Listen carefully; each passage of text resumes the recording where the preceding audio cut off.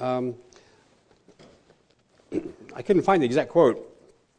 I might find it next week, but the quote is something like this. Well, let me ask you this question. Would any of you like to hear from God? I mean, get a word from, how about that? That's the little sentence. Get a word from God. Anybody want that? Want a word? Really? Okay, you sure? I don't think, there's not a lot of enthusiasm about this. Would you like a word from the Lord? Still not much enthusiasm. I think I know why there's not much enthusiasm. I'll tell you in a moment why.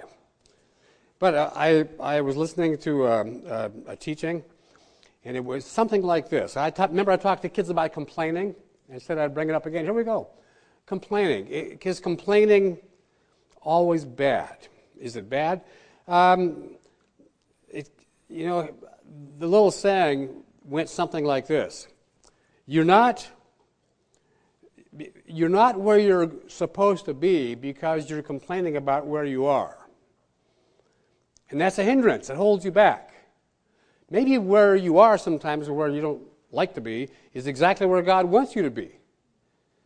And all of us complain. I mean, the story of the wilderness wanderings, I mean, it's amazing. What was provided for them? Water, food, I mean, all the manna you could eat. And how long was it after the manna started that the first complaint came in about the manna? We can't eat this junk. I mean, they were complaining about the manna. They were saying, you didn't give us any food. Didn't take long. It didn't take long. So, those are the sermons we hear. But the truth of that part, by the way, this is a freebie, okay? The truth of that part is that maybe we aren't where we can be because we're complaining about where we are, and God has us where we are. And He wants us to open our eyes and take a look at why we're here. I'm not talking about the building or the location no, I mean our relationship with Him and our vocation, maybe our jobs. But see, there's places we'd like to be. And at the couples retreat, we talked about some of this. Where would you like to live? What's the most beautiful place you've ever seen? Where is that? And so on and so forth. It's probably not around here. It's probably somewhere else. But God has you here. And at this outreach at the mall, there's going to be divine appointments. Norm had some divine appointments. Doris was talking about divine appointments. And the best way to reach out is exactly what she said and what happened to her. Somebody invited her to come. And she did, and she stayed. Hallelujah, I'm glad you stayed. We love your grandma. We really love your grandma a lot. She went with us to Israel and hiked all those mountains. It was up in the front, too. She wasn't in the back. So, then we should never complain, right? Well, that's for the Gentiles. Okay. Now, wait a minute. As our guides used to tell us in Israel, being Jewish and complaining, it's a part of who you are. And we say, well, no, wait, but you can't do that. The prophet Habakkuk, as he starts his book, it says, he had a complaint to God, and he complained to God. Wait a minute, he complained to God? He's the prophet, and he complained to God? Let me tell you how good that is to do. When you're complaining, what was he doing when he was complaining to God? You can talk. What was he doing? You guys know so much. Who's your teacher anyway? When he was complaining, he was talking to God in his complaint. But talking to God is praying.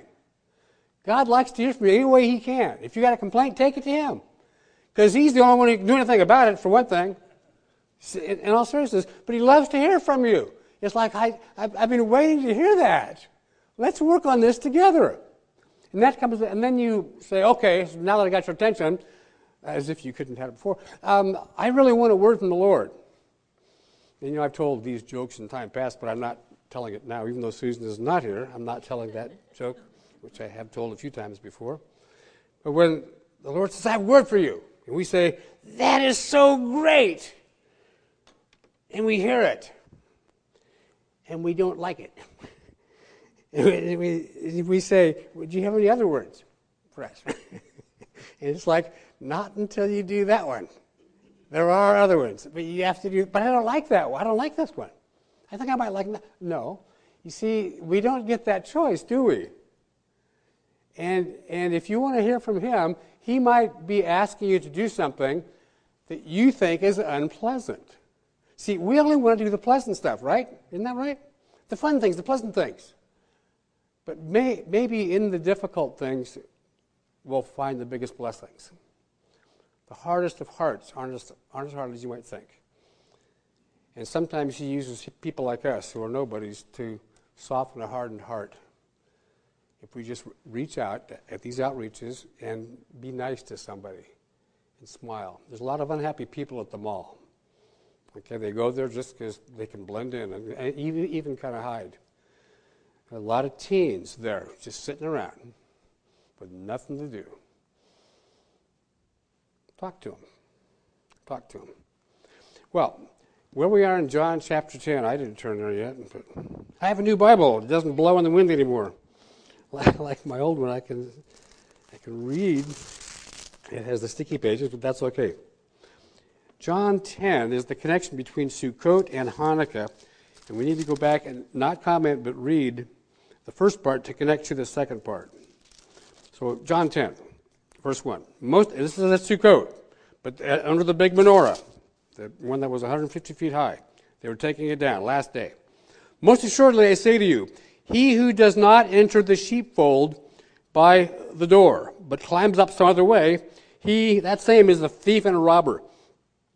But he who enters by the door is the shepherd of the sheep. He's using the illustration of a corral that they were all familiar with.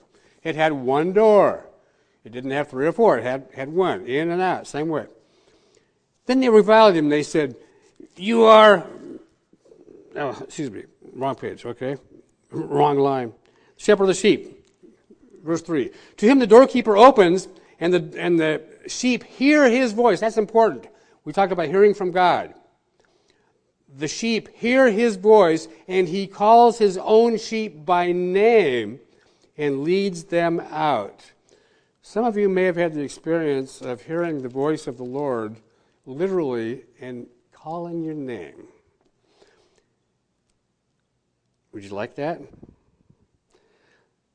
Dear Lord, I pray that you would do something amazingly dramatic, and at some special point in time, we would hear you call us by name, and we would understand the connection that you want to make with us. We're not just a people group, a denomination, but you know us by name. And Lord, I pray that we would seek that intimacy with you and be listening for that still small voice. Thank you. And when he brings out his own sheep, remember the ownership part we talked about? He goes before them. Middle Eastern shepherds lead the sheep. They don't drive the sheep. And they don't beat the sheep, okay? Some religions have that. He doesn't do that. The sheep follow him. Why? Because they know his voice. I want you to hear his voice. I mean, literally hear his voice. Yet they will by no means follow a stranger, but will flee from him, for they do not know the voice of strangers. They all understood the shepherd and sheep stuff, okay? Some of us today, where we live, we're not shepherds, we don't get it. Great book by Philip Keller on a shepherd looks at the good shepherd. Excellent book. But he used this illustration, and they didn't get it. So verse 7. Then Yeshua said to them again, most assuredly I say to you, it's less like, let me make this clear. I am the door of the sheep. All who ever came before me are thieves and robbers, but, this is good news, the sheep did not hear them. You know, sheep have supernatural ears. Do you know that? It's not what you know. It's not the facts. God protects us with discernment. He does. This is a good thing. Because we can discern the voices. We don't have all the facts. Or the theology straight, doesn't matter, but you can discern the voices. The voice of the good shepherd you can discern clearly. Verse 7. I say to you, I am the door of the sheep. All who came before me are thieves and robbers, but the sheep did not hear them. I am the door. That's one of the I ams. He's the door. That's the entrance. If anyone enters by me, he will be saved, and will go in and out and find pasture. There's a reflection here of the 23rd Psalm. It's a whole different sermon. He's referring specifically to the 23rd Psalm that David wrote about who is the shepherd. The Lord is my shepherd. David was the sheep. I am the door. Okay, verse 10. The thief comes not except to steal and to kill and destroy.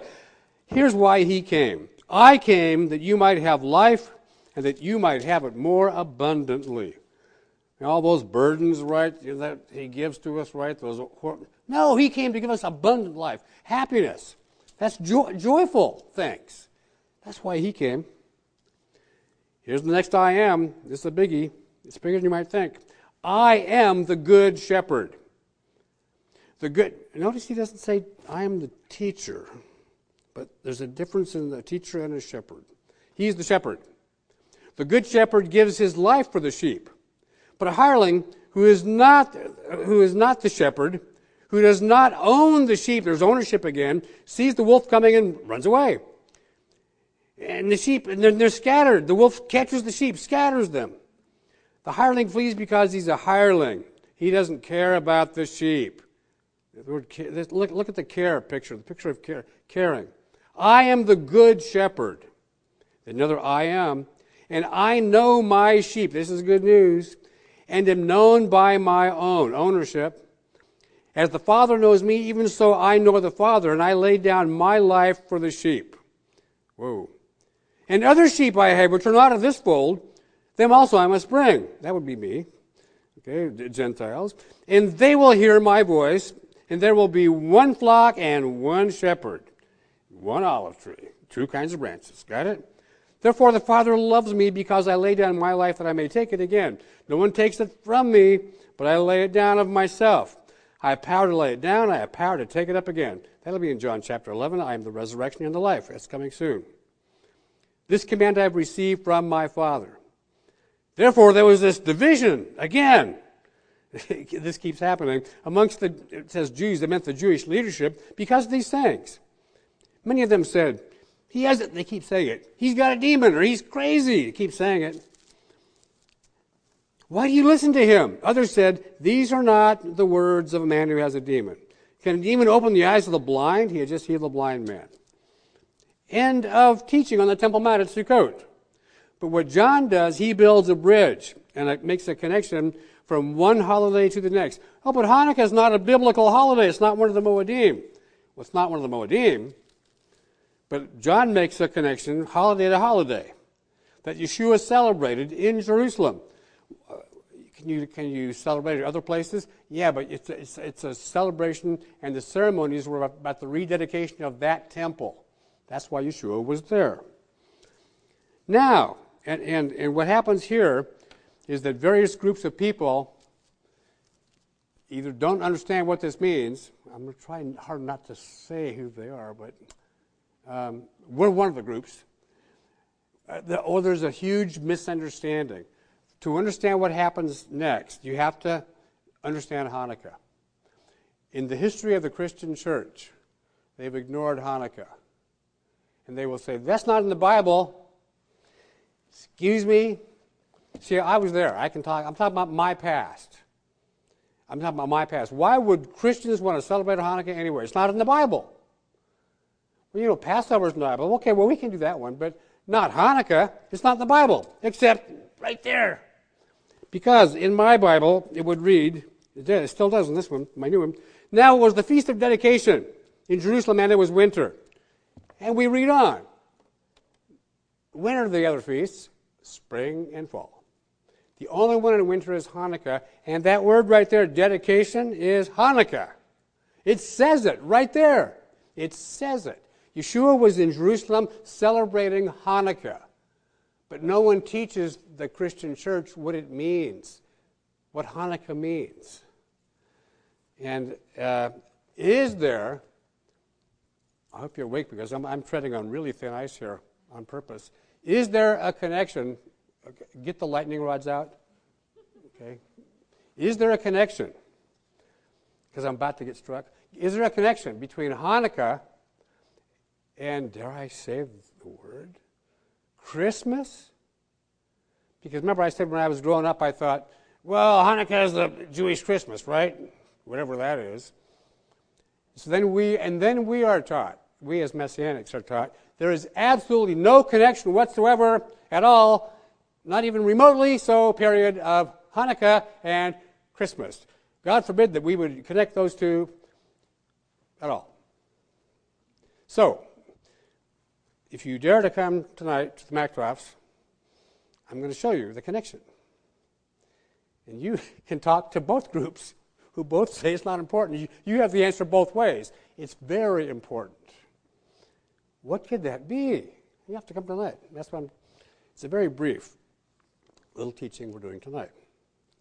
Back to the one today, though, which was a huge event that takes place at Hanukkah. At Hanukkah is where Messiah reveals himself in his ultimate revelation. It's right here. And it was, why not Passover? Why not with Sukkot? No, it was here. It was Hanukkah. And there's a reason for it. It was winter, and Yeshua walked in the temple. In Solomon's porch, he even tells us where. I'll show you a picture of that in about 2 weeks. Then the Jewish leaders surrounded him. Get the picture? He's now surrounded and said to him, how long will you keep us in suspense? If you are the Messiah, tell us plainly. Well, I had a sermon all ready to go here today that had all the listings of how many times up to this point they say to Yeshua, okay, who are you? If you're the Messiah, are you the Messiah? They keep asking the same question. Every time they ask, he says, I'm the Messiah. The next time, who are you? And he keeps saying it. Now we have it again, but there was several of these, the same thing. Who are you? Where are you from? Are you the Messiah? Yes, yes, yes. And he would do the works that only Messiah would do, prophesied about by God and taught by the rabbis of the time. He did them both. So there would be no doubt or misunderstanding. No one can say he didn't fulfill these teachings. He did them both. Biblical and even the non-biblical ones, he did them anyway. Just so there was no doubt. And so here they do it again. How many times are they going to ask, who are you? If you're the Messiah, tell us plainly. Okay. By the way, why am I making a big thing of that? What did he just say a couple of chapters ago? That was huge. Before Abraham was, I am. That's huge. That's huge. Back to that statement in a minute. So even with that statement, they're saying, okay, who are you? Who are you claiming to be? Tell us plainly. Yeshua said to them, I told you, and you do not believe. See, there's some faith involved. The works that I do in my Father's name, they bear witness of me. That's an important statement. What he did was a part of the witness. His works bore witness because he did the things only Messiah could do. I mean, nobody else ever did them. No one healed a man born blind, ever. Only him. He did what Messiah was supposed to do. The works are a witness. But you do not believe. Talk about bold, watch this. Because, here's the reason, because you are not of my sheep, as I said to you. Whoops. Talk about boldness. This is not, finesse. No. This is in the face, in your face. You are not of my sheep. And here's the big one. My sheep hear my voice, and I know them, and they follow me. Wow. How do you know if you're a sheep? Who are you following? See, as we talked about the I ams, like I am the light of the world. He didn't say, I am a light. I am one of many lights. I'm the best light. No, I am the light. Actually, it's stated, what the statement is, I am the ultimate light. I'm the source of light and enlightenment. It goes big. We've talked about that. It gets bigger. My sheep, verse 27, hear my voice, and I know them, and they follow me. See that progression? It's a math formula. And look at the next one. This is something no one has ever said. And I give them eternal life. Wow, who has the authority to give someone eternal life? You better think about that. Who has the authority to do that? Who can do that? Who can give eternal life? It's a gift. This is the word give. Well, you don't earn it. You don't buy it. It's not a degree. If you have enough, no, it's given. But who can do that? This is big. I give them. Talk about a claim to deity. He gives eternal life, and they shall never perish. This is bold authority. They shall never perish. Neither shall anyone snatch. I like the word snatch. Neither shall anyone snatch them out of my hand. It's like, that concept of snatch is like the thief is hiding and reaches out and grabs and steals and runs away, like stealing a purse or something. That can't happen. You're well guarded. You're guarded by the best guard of all time. Nothing gets by him. I give them eternal life, and they shall never perish. Neither shall anyone snatch them out of my hand. Ooh, out of his hand. His hand, where are you? In his hand. Think about that. Not just in the flock, not just in the corral, in his hand. In the hand of the shepherd. I have a picture at home. We got it in Jerusalem. I'm warning you now. In 2 or 3 weeks, I'm bringing some trick pictures with me. And I'm going to say, what do you see? I bought these in Jerusalem. And then I would say, now what do you see? Because certain pictures can be used as evangelistic tools. Because the picture speaks the truth of Scripture. What this is, here is God in the clouds, and this figure that when you look at it, you say, that's portraying our Heavenly Father. And he has his hand out like this. And in his hand is the city of Jerusalem, like that.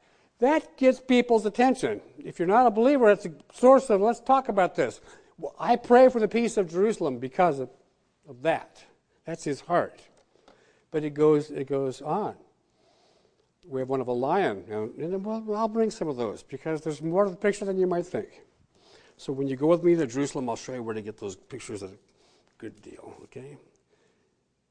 I give them eternal life, and nobody can snatch them out of my hand. My Father, who has given them to me, wait a minute, the Father gave them to him, is greater than all, and no one is able to snatch them out of my Father's hand. No one. Hang on to that word. No one. And then the biggest statement up to date. I and my Father are one. The word my really isn't there. It's I and Father are one. And to keep up the same tradition, they pick up rocks again to throw at him and to stone him, which is the right thing to do if he's blaspheming or he's telling the truth. Those are the only two choices we get, because that is a huge statement. I and my Father are one. Before we were approaching it, before Abraham was, I am. Now we have I and my Father are one. Now, there are groups of people that don't believe that, who say they believe in the Bible, all of it. And as an example, I was at such a group, taking a tour of their buildings in Salt Lake City, not to mention names. They don't believe this. And so they said, do you have any questions? I go, I have a question. What about, so I read this, because I have my Bible with me. Oh, it says here that I and my Father are one in purpose. And no, it doesn't say that. That's what they say it says, but you can read for yourself. It does not say that. See, somebody has to deal with this. It's one way or the other. It's not one in purpose.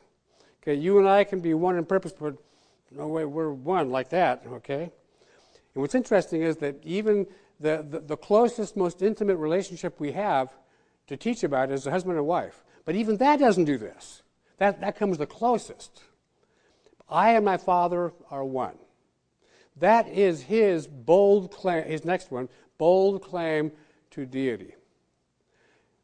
He's the shepherd of Psalm 23. When David talked and wrote and sang about, the Lord is my shepherd, Yeshua was saying, he was talking about me. I am David's shepherd. I am David's Lord. The Lord is my shepherd. Well, part of Hanukkah, there's several parts, which means we can have 82 sermons and still not finish it. But a part of Hanukkah is identity. What was at stake was Jewish identity. All right? Now, in other times, when you have attempts to annihilate the entire race, well, various forms came.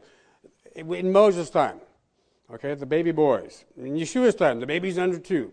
Okay, all these attempts to the Holocaust that we've just had, the attempt was to annihilate all Jews. Well, Satan keeps trying to do that, but he uses different approaches. None of them have worked, nor will they ever work, because of God's Word. That's what he's trying to do. He's trying to invalidate the Word of God. Because for prophecy to come true, you have to have Jews, you have to have an Israel, or God's Word isn't going to be true. And so that's where Satan's attack will come. And we get the double version because we're Messianic Jews, okay, and Messianic Gentiles who connect with Jews. Now that comes into identity. I'll give you that one in 3 minutes. But a part of Hanukkah is identity. What was at stake? Were the Greeks or the Syrians, whatever you want to call them, were they wanting to kill all Jews?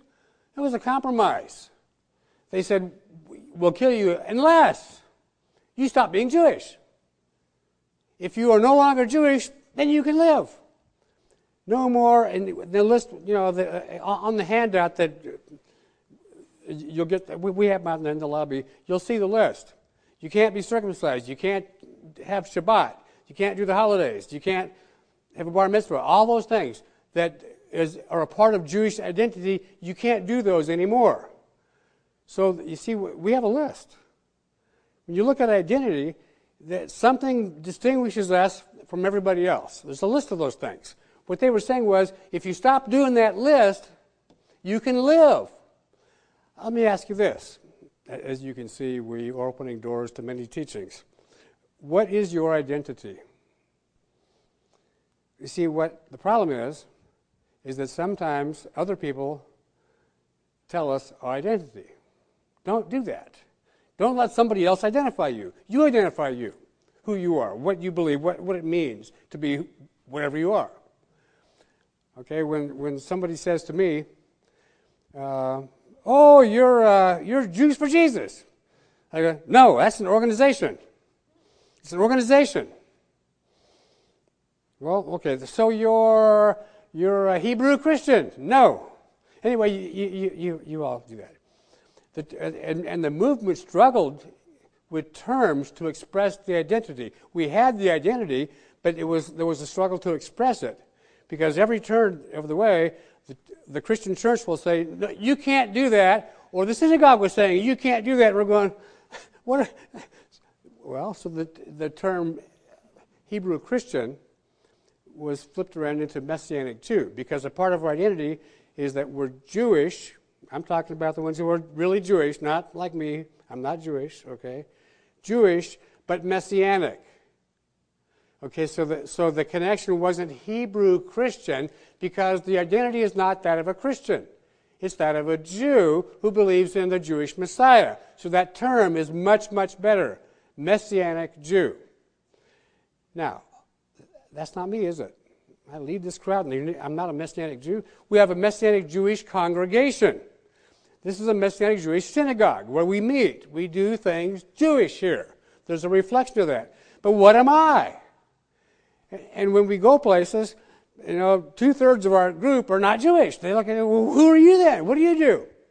Well, a part of the calling, and it has to be a calling. Are you called to this? Or do you just like the dance? Okay? It's a calling. But it has to do with identity. And Gentiles who are called to be a part of this movement, this is an end times revival movement, by the way. One of these days it's going to explode, and we're going to say, why didn't we plan better for this? There's no place to put all the kids. We need a bigger building because it's going to happen. And it's going to be soon. But nonetheless, back to me. Okay, a person who was born Jewish, who has lineage to Jacob, Abraham, Isaac, and Jacob. It's through Jacob. You got that one, right? Okay. It's not me, even though my middle name's Aaron. I like it. What's my identity? Well, at first I thought, that's a good question.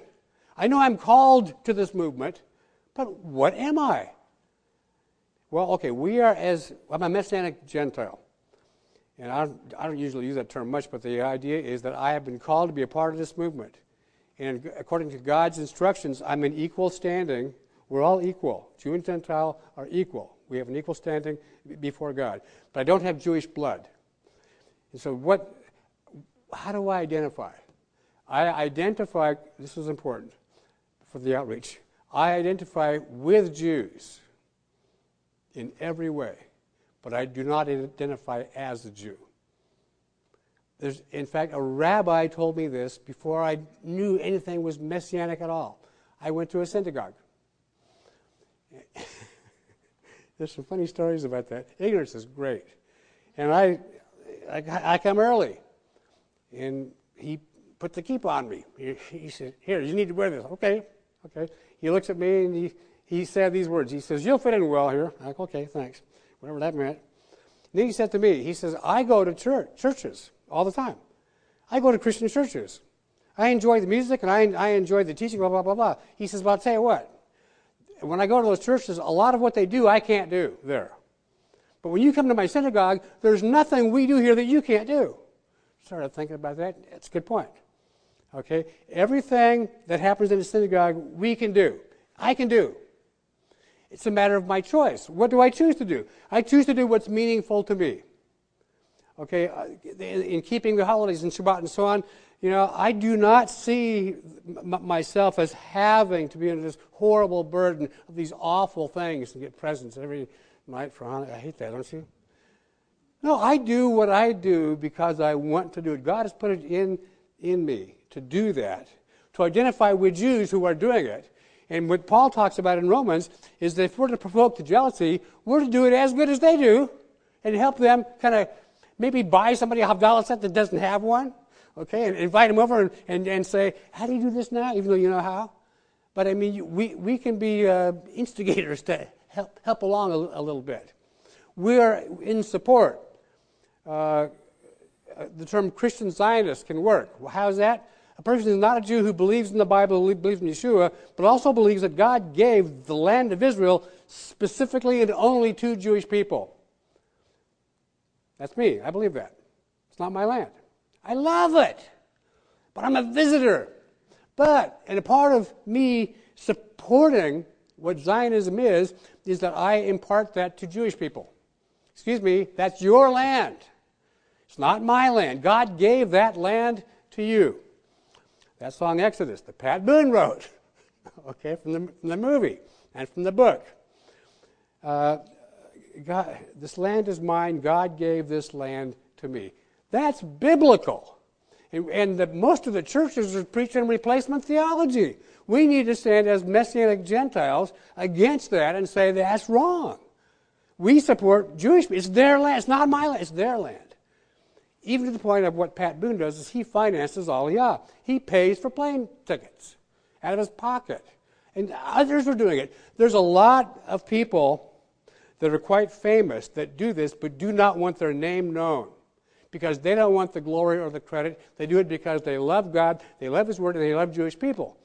And they support it. So then what you can do is support that. Support Jewish people's right to the land.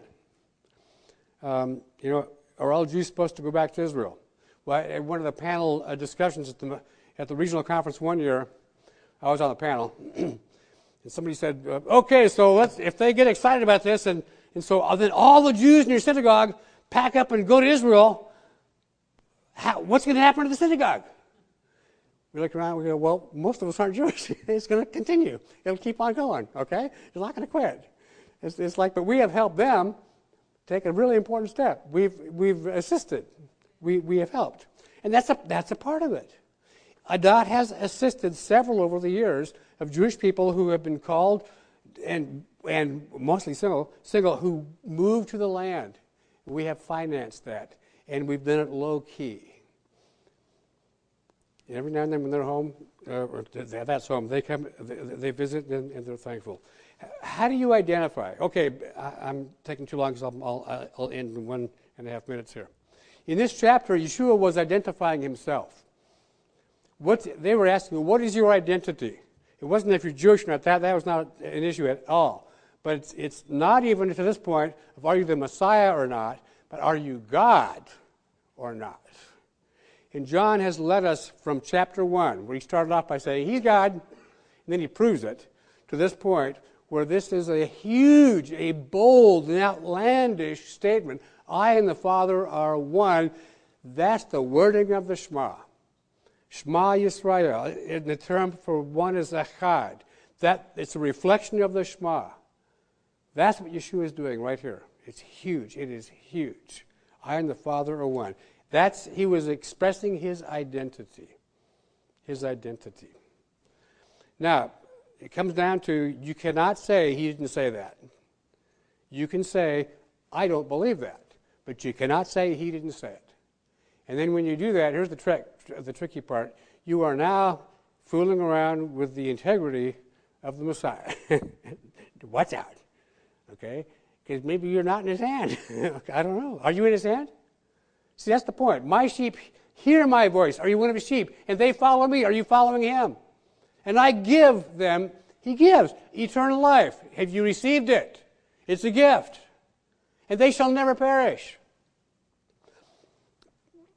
I thought I had the time to do this. I was going to read what Paul mentioned in Romans 8. What can separate us from the love of God in Messiah Yeshua?